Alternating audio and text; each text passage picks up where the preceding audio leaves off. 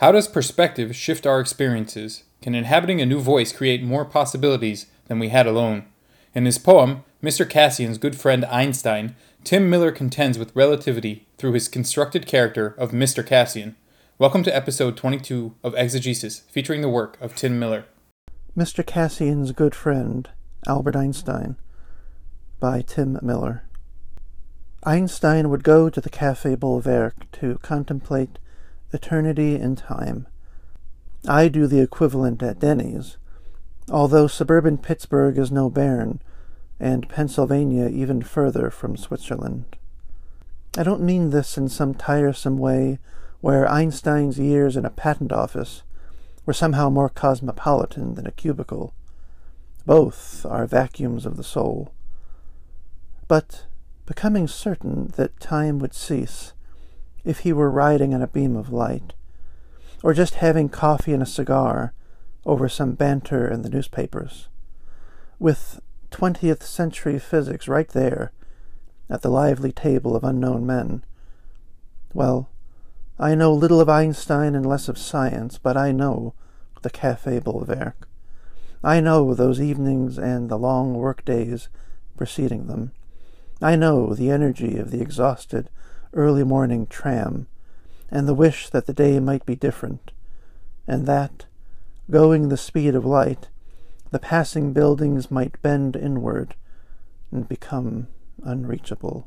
Published in August of 2020, Tim Miller's poetry and essays have appeared in magazines and journals across the US and the UK.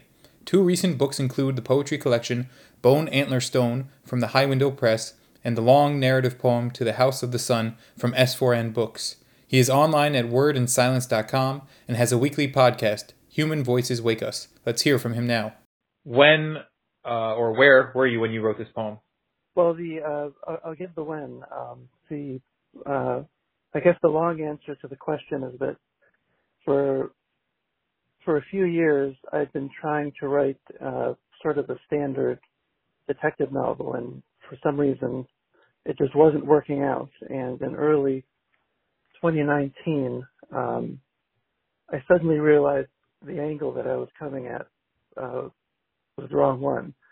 And what happened was that I was trying to avoid writing another book of poetry for a lot of reasons.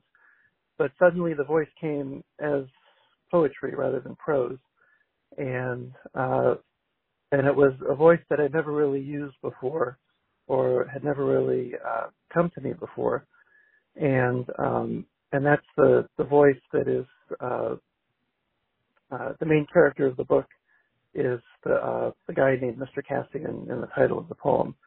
And for about 7 or 8 months in 2019, I was just sort of seized with this guy's voice. And so the poem about Einstein came sort of near the end of that process, or that sort of seizure of writing. I think it was close to 75 or so poems in a fairly short space of time. And so I wrote it here in Pittsburgh, and it was in the middle of a kind of run of poems that I'd never really had before. And even though you know that most of them, or a good deal of them, will be cut, it's just sort of the energy that comes from that kind of thing that makes it that sort of makes it very special. So that's where the Einstein poem, that's when it was written and where. Interesting. Do you think that the fiction was an attempt to stay away from poetry, or it was sort of the reaction to trying fiction was poetry? Like, which way comes first? I think that because I've since been able to write what I think are fairly straightforward detective novels, and I think what I was just trying to do was something that still belonged as poetry, and didn't quite. You couldn't quite shove it in the box of a plotted detective novel, and it took quite a bit of time to figure that out. And I actually do remember that when the voice of Mr. Cassian appeared, if you want to talk about it that way, I said I won't write any prose at all as long as this is going on, like not even an essay or something like that. I just wanted to see how long I could keep this guy going, and that's sort of how it worked out. I wasn't able to try to write anything resembling fiction while it was happening, and it was best left to just write poetry for a good 6, 7, 8 months or so, I guess it is. Is Mr. Cassian born of the book, or was he a character originally in your novel, or is it completely unrelated? He was. The novel's idea was just someone who disappears, and it's an investigation into someone's disappearance. And it was going to be sort of a standard thing. The detectives here, and then other chapters would go back to what was happening in his life and all this. And I thought, what if I just wrote, or not I thought, I mean, when the voice came, it told me what to do, basically. Just write it from the perspective of the person who ends up disappearing, and leave it at that. I do remember having the thought that, well, if I do this as poetry with little interspersed pieces of sort of what you might call Mr. Cassian's diary or just his thoughts, you're reducing the potential audience quite a bit, but there really wasn't much I could do about that once his tone came into it. And I'm not sure you get much of his tone in the Einstein poem, and I guess we might talk about that later if it comes up again. But it's a more comedic and profane and cynical voice that I've ever used, and but I think there's a good reason why it doesn't appear in the Einstein poem. So I think he was born out of exasperation with trying to be stuffed into prose, and finally being happy to be allowed to speak in poetry. I mean, there is sort of a plotting in this poem, though. I do think that there is sort of a mystery built in, not in the same way maybe that a novel would have, but sort of like the connections between Mr. Cassian and Einstein and how he understands certain parts of his life and then plots out sort of like, these are the parts that I sort of understand and these are the parts I don't understand, and how we get to this sort of final crescendo surrounding light and time. And so right. To me, there is sort of a mysterious quality or disappearance of some sort occurring within the poem. I never really thought of that, but you're exactly right, because he would like to, when it comes to the idea of working a day-to-day job, he would like to not be there. He would like to disappear.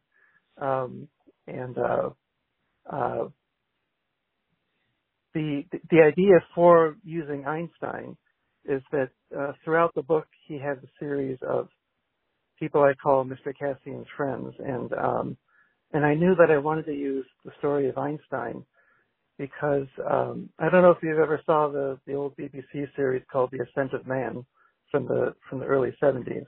I have not. It's hosted by a scientist and a writer.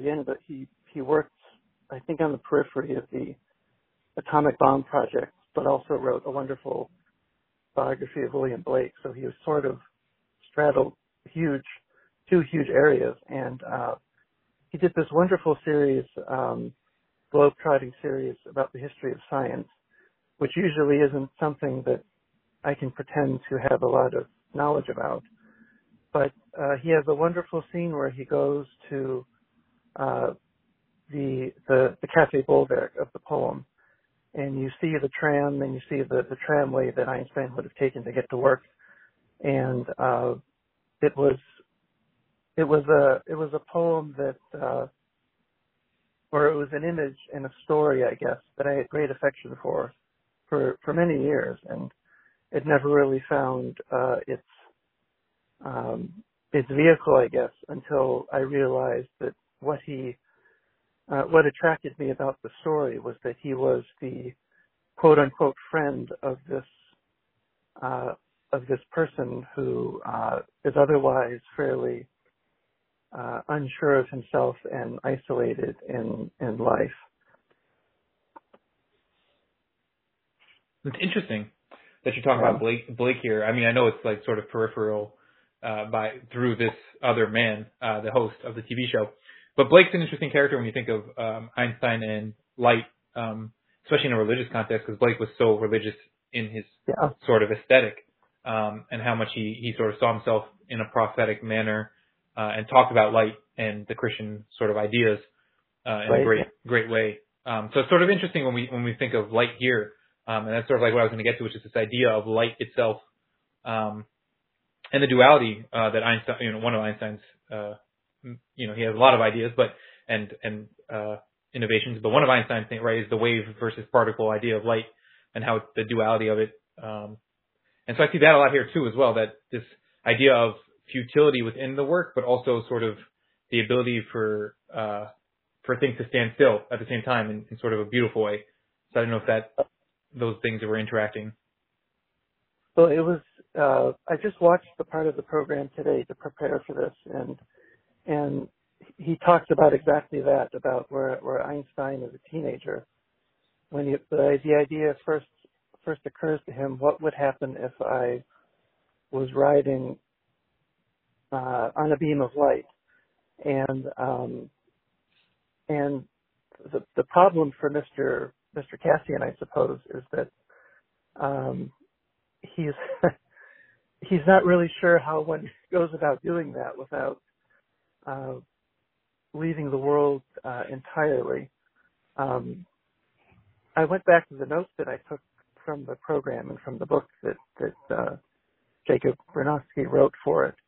And the one thing that I didn't underline, but that I noticed this time, was that Einstein said that his time at working in the patent office was the happiest time in his life, whereas and he says, because no one was on my back expecting me to lay golden eggs, and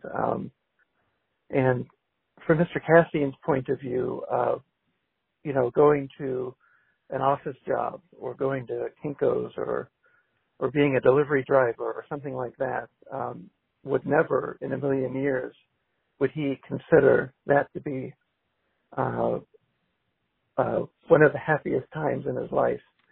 And that is a way that I think I guess we all do this in a way if we're creative people and we become attached to other authors or other creative people as we sort of see them through our own identity. I guess there's no other way we can do it. But he imagines this relationship to Einstein, which may, in fact, not have been quite as strong as he imagined. Especially in the line, I think that he says he knows hardly anything of science, and maybe they could have talked about poetry. I'm not sure. I don't know. Yeah, it's interesting also because your point about sort of Einstein being happy in a quote-unquote menial job is sort of related to the idea that Carl Jung talks about, where man doesn't see God because they don't look low enough, and the idea of a sort of holiness being within simple things rather than, in a much more Blake manner, where it's like nature and the simplicity of nature is where God is in light itself. It's all in there, and the entire book.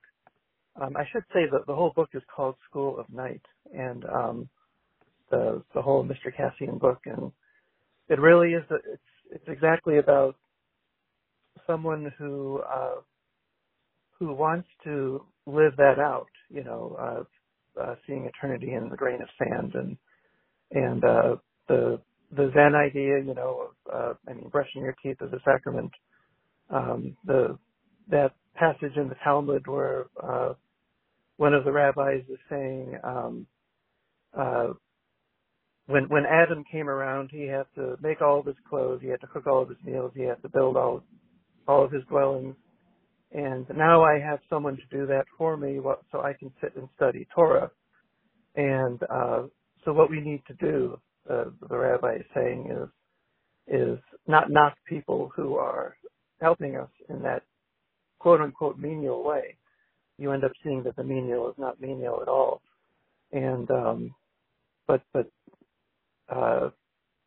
within the context of the story anyway, Mr. Cassian is not able to find a way to actually live that out, and in that way, it's a very sad book with how his disappearance actually happens and how it turns out.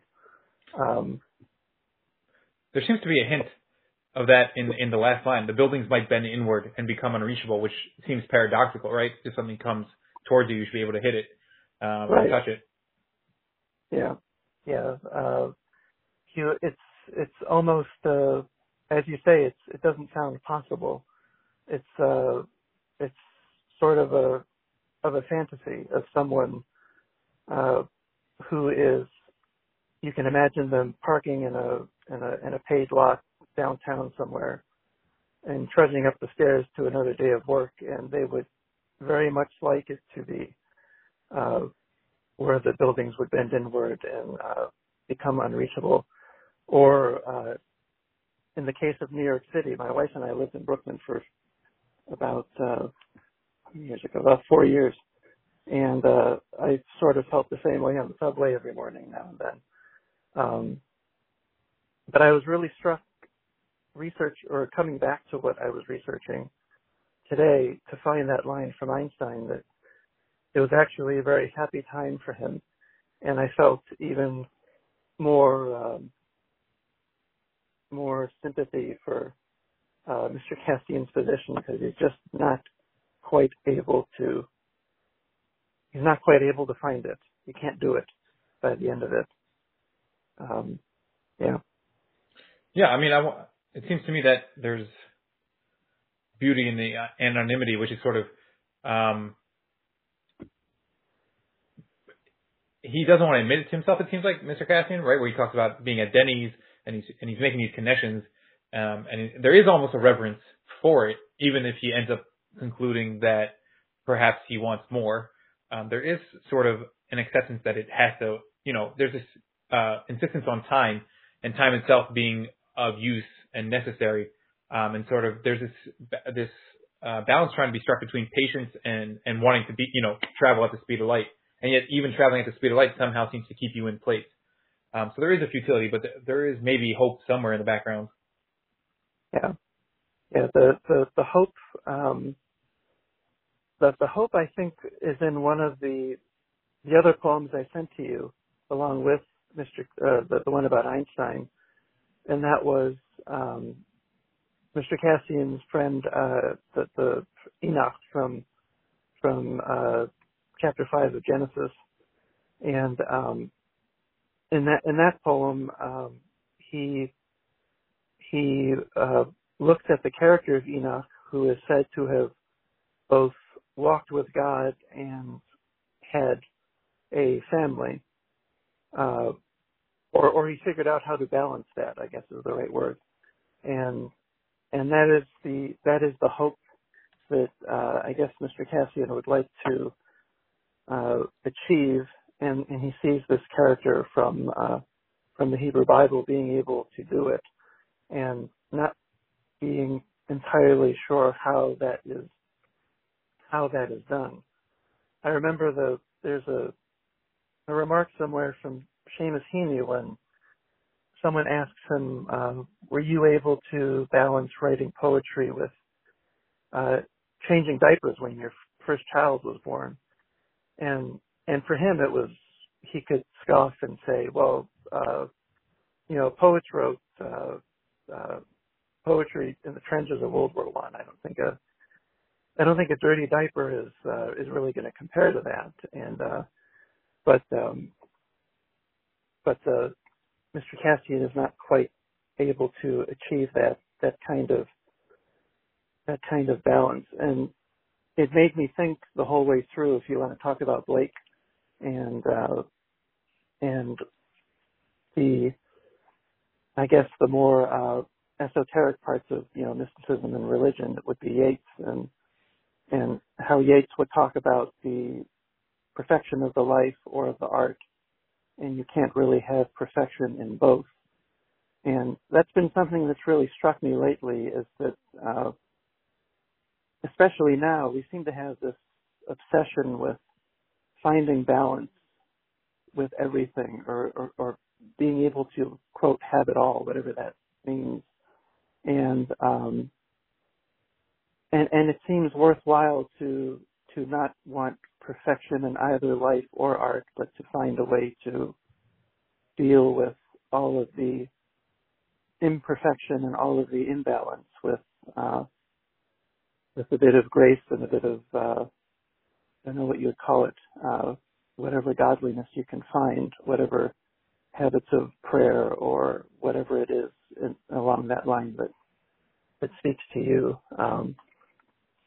But I realize now that I was writing this book after many, many years of wondering whether I should convert to Judaism, and it turned out that I did, and I have since then. And I realized that if I had converted already, and I would not have been able to write the book, because, at least for me anyhow, the balance is right there within the liturgy, the daily prayers, and all of that. The focus on both family and religious duty and study and all of that. I think Mr. Cassian would have done very well to have perhaps just visited a synagogue, but I'm biased. It's I'm very biased with the experiences that I've had since the idea first appeared to me. But that was something that occurred to me just today as well, is that I don't think I would have been able to write this book if I had been a Jew already, if that makes sense. Yeah, that's actually that's a whole new spin on the book. That you were not Jewish at the time you wrote it. I was actually, in 2019. I was going through the process, and of course at the time and this is kind of ridiculous to think about, that both of these things were happening at the same time, but I did not connect them. You brought up Jung. There's something that he says somewhere. Be careful lest you are involved in a symbolic situation. Mm-hmm. And I guess it's best that I didn't know how connected the two were, but I definitely didn't see it at the time. Yeah, I was going to say, it does feel like a very Jewish sort of undertaking, which is perhaps apropos to what you were going through at the time. I also find it interesting that you're talking about Enoch. It's been a while since I've read the 5th chapter of Genesis, so I don't remember him so much. I just remember Moses as being more like the example of how you can't have it all, meaning he separated from his wife and family in order to convene with God and be the leader of the Jewish people. And so that was always sort of like, be careful what you sort of want, which would be more along the lines of Mr. Cassian, where it's like there is no balance to be had. It's almost inevitable that if you want power or prestige or honor or whatever it is that you're after, there will be a separation from you and the rest of the community, family, whatever you want to call it. Well, I have, thankfully I have Safari on my phone, and Genesis 5. He was perfect and walked in the ways of God, right? That's right. Yes. But that's the part that everyone always focuses on, is he walked with God. Right. And he was perfect, and then God took him. But it also says at the end of verse 22, and he begot sons and daughters. And I chose Enoch as my Hebrew name, simply for that because that is those two details in tandem are astonishing to me. I'm attached to Moses and his situation as well, but his as a leader and as a national figure and someone straddling Egyptian society as well, and I mean, where doesn't Moses come in? But as someone to tangibly think about raising a family, Enoch was always the go-to for me when I seriously got into thinking about the story. Yeah, I definitely get that. I guess it's an interesting. We don't focus on that second part of perfection, despite perhaps distraction, right? And it is often, right, the failings, right? Abraham failed in certain ways. Right, that's part of the Jewish tradition, is that everybody fails in certain ways, but that oftentimes what's failed for the patriarchs or the leaders is family or interpersonal relationships, whether they be, frowned upon relationships or just incomplete relationships. That's often what we find. So it's interesting that Enoch seems to not be cursed with that problem. Yeah, and to bring it back to Mr. Cassian's situation, it is that he is divorced from his wife, and for a time had his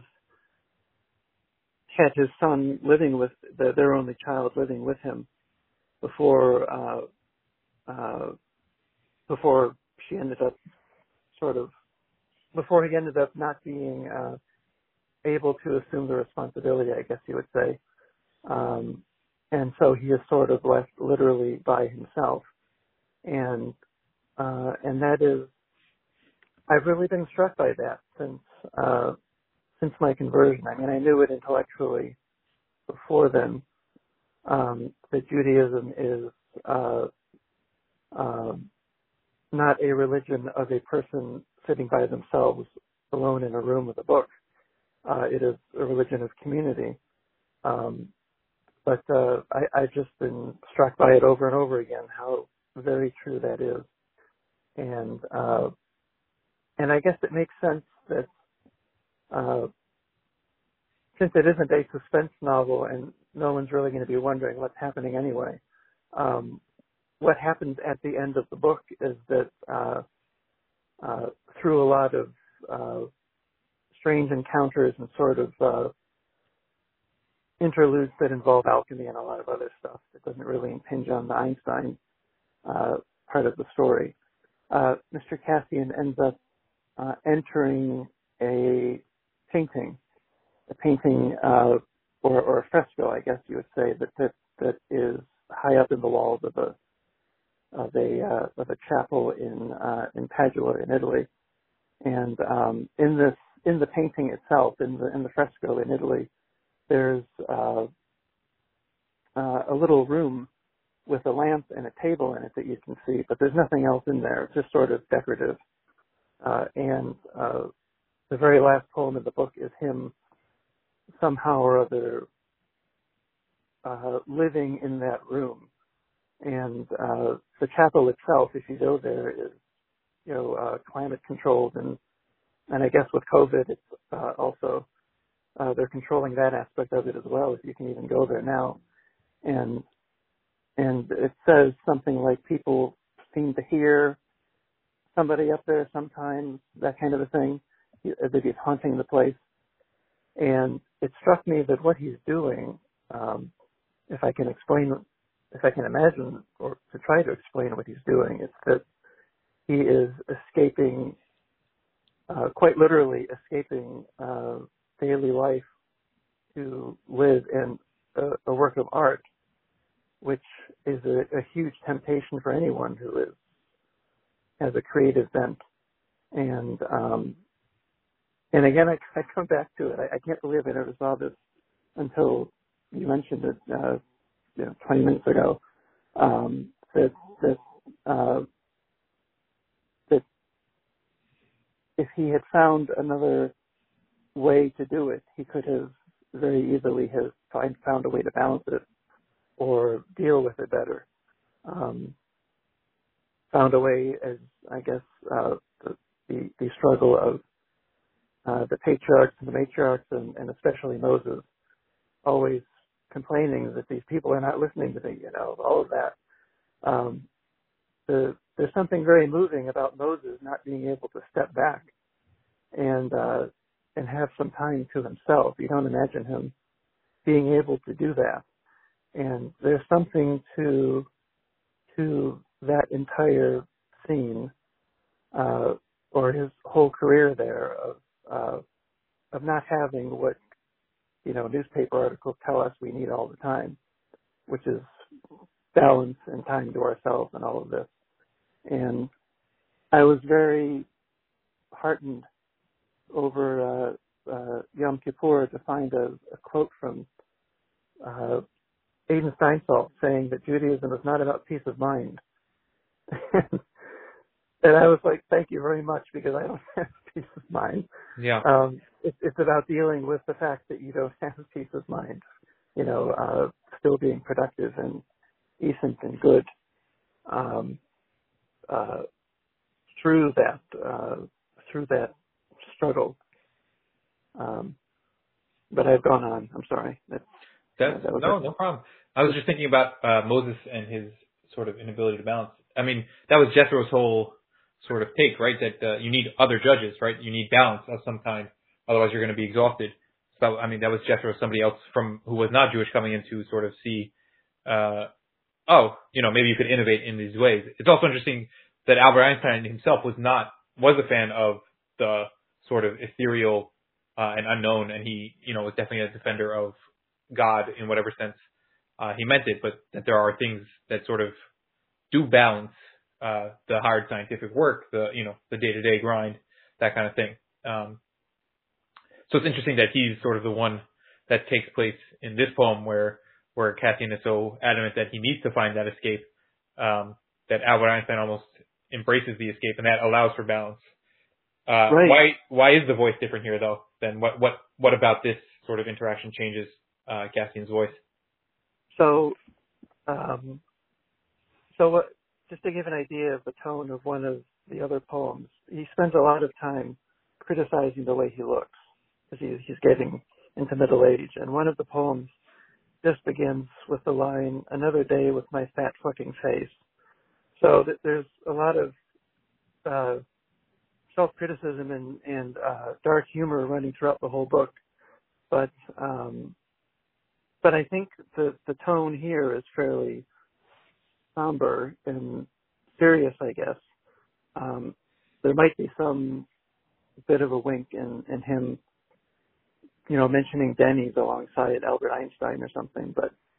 But I think the reason the tone is the way it is in this poem is just because of what we've been talking about, is that he has never found a day job that has ever meant anything to him.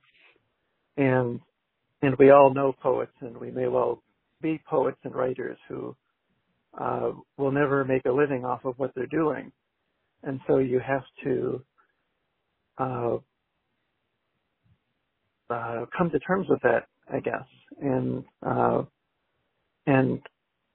have sympathy, not just, for your own situation, but also just with, whoever it is at McDonald's or whatever, or the bookstore, or whoever who is working these, again, like you said, quote unquote menial jobs, but they don't have to be viewed that way. And I think it's just his,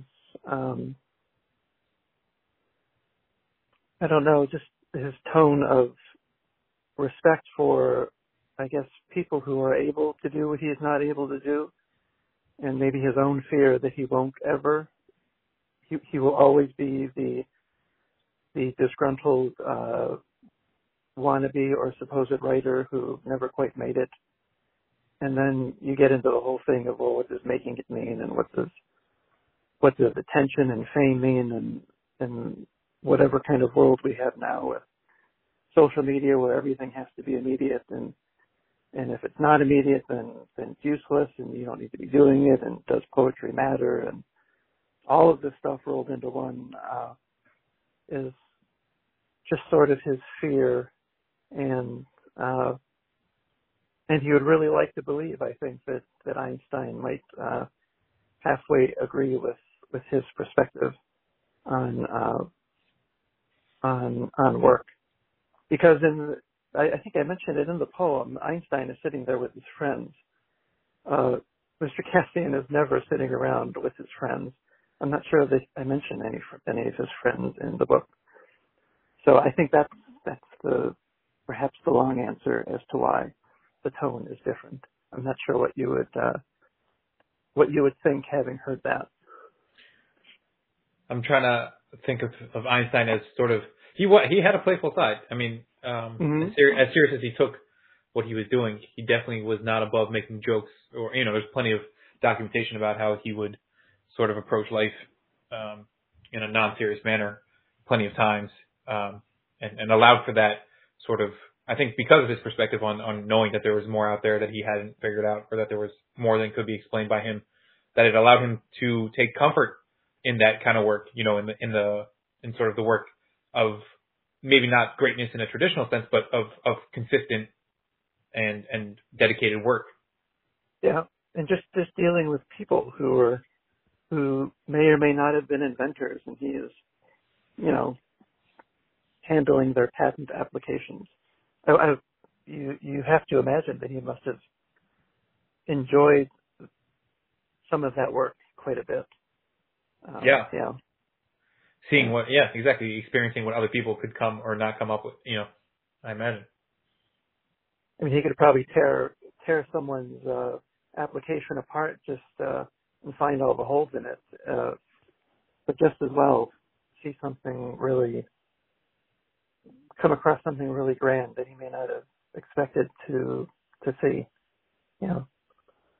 Yeah, I mean, it comes back to the idea of light, right? He's studying the idea of light, which is an interesting and metaphorical, rife with metaphor kind of concept. Yeah.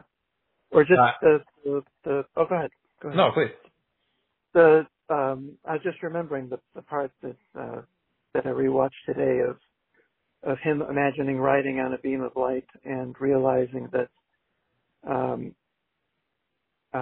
that if he looked at someone who was standing on the street reading a newspaper, that time, because he was traveling at the speed of light, that time would travel differently for him on the beam of light than it would for the person standing on the street. And you might see that just as a metaphor of some kind of what the artistic temperament maybe. How do you you think of a poet or a painter or a photographer, but in this case, you would think of Einstein as well. People who are living in the world all the time, but their mind is going so creatively in some other way that they are half living somewhere else all the time. And in my podcast, I've mentioned this. This has come up over and over again, and the shorthand for it that I've come to is, how does Homer take out the garbage? How do you come down from whatever huge idea that you are working on? How do I come down from having written another bizarre Mr. Cassian poem to do something like take out the garbage? It's very difficult to do, and I don't know that MFA classes have a course on not just how to write poetry, but how to live as a poet, but a kind of practical poet life class, that kind of thing. But it's something that's always interested me an awful lot. I think in general, society has moved, it always was a classical, right?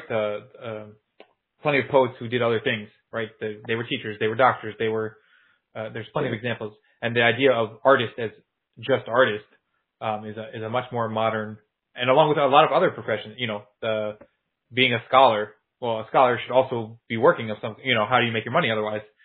Scholarship Right. is one thing, and money, but this idea of people who dedicate just to one thing is a very modern conception. Yeah. And you come back to Moses, right? And any other,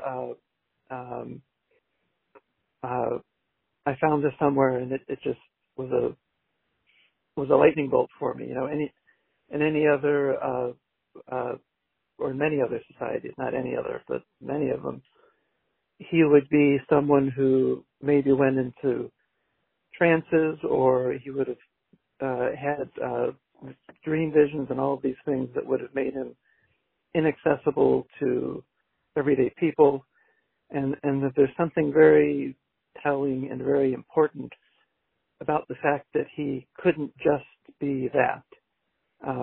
I've always been attached to Ezekiel as a prophet, and you cannot for a moment imagine Ezekiel being given the responsibility of Moses, because he just wouldn't have been able to do it.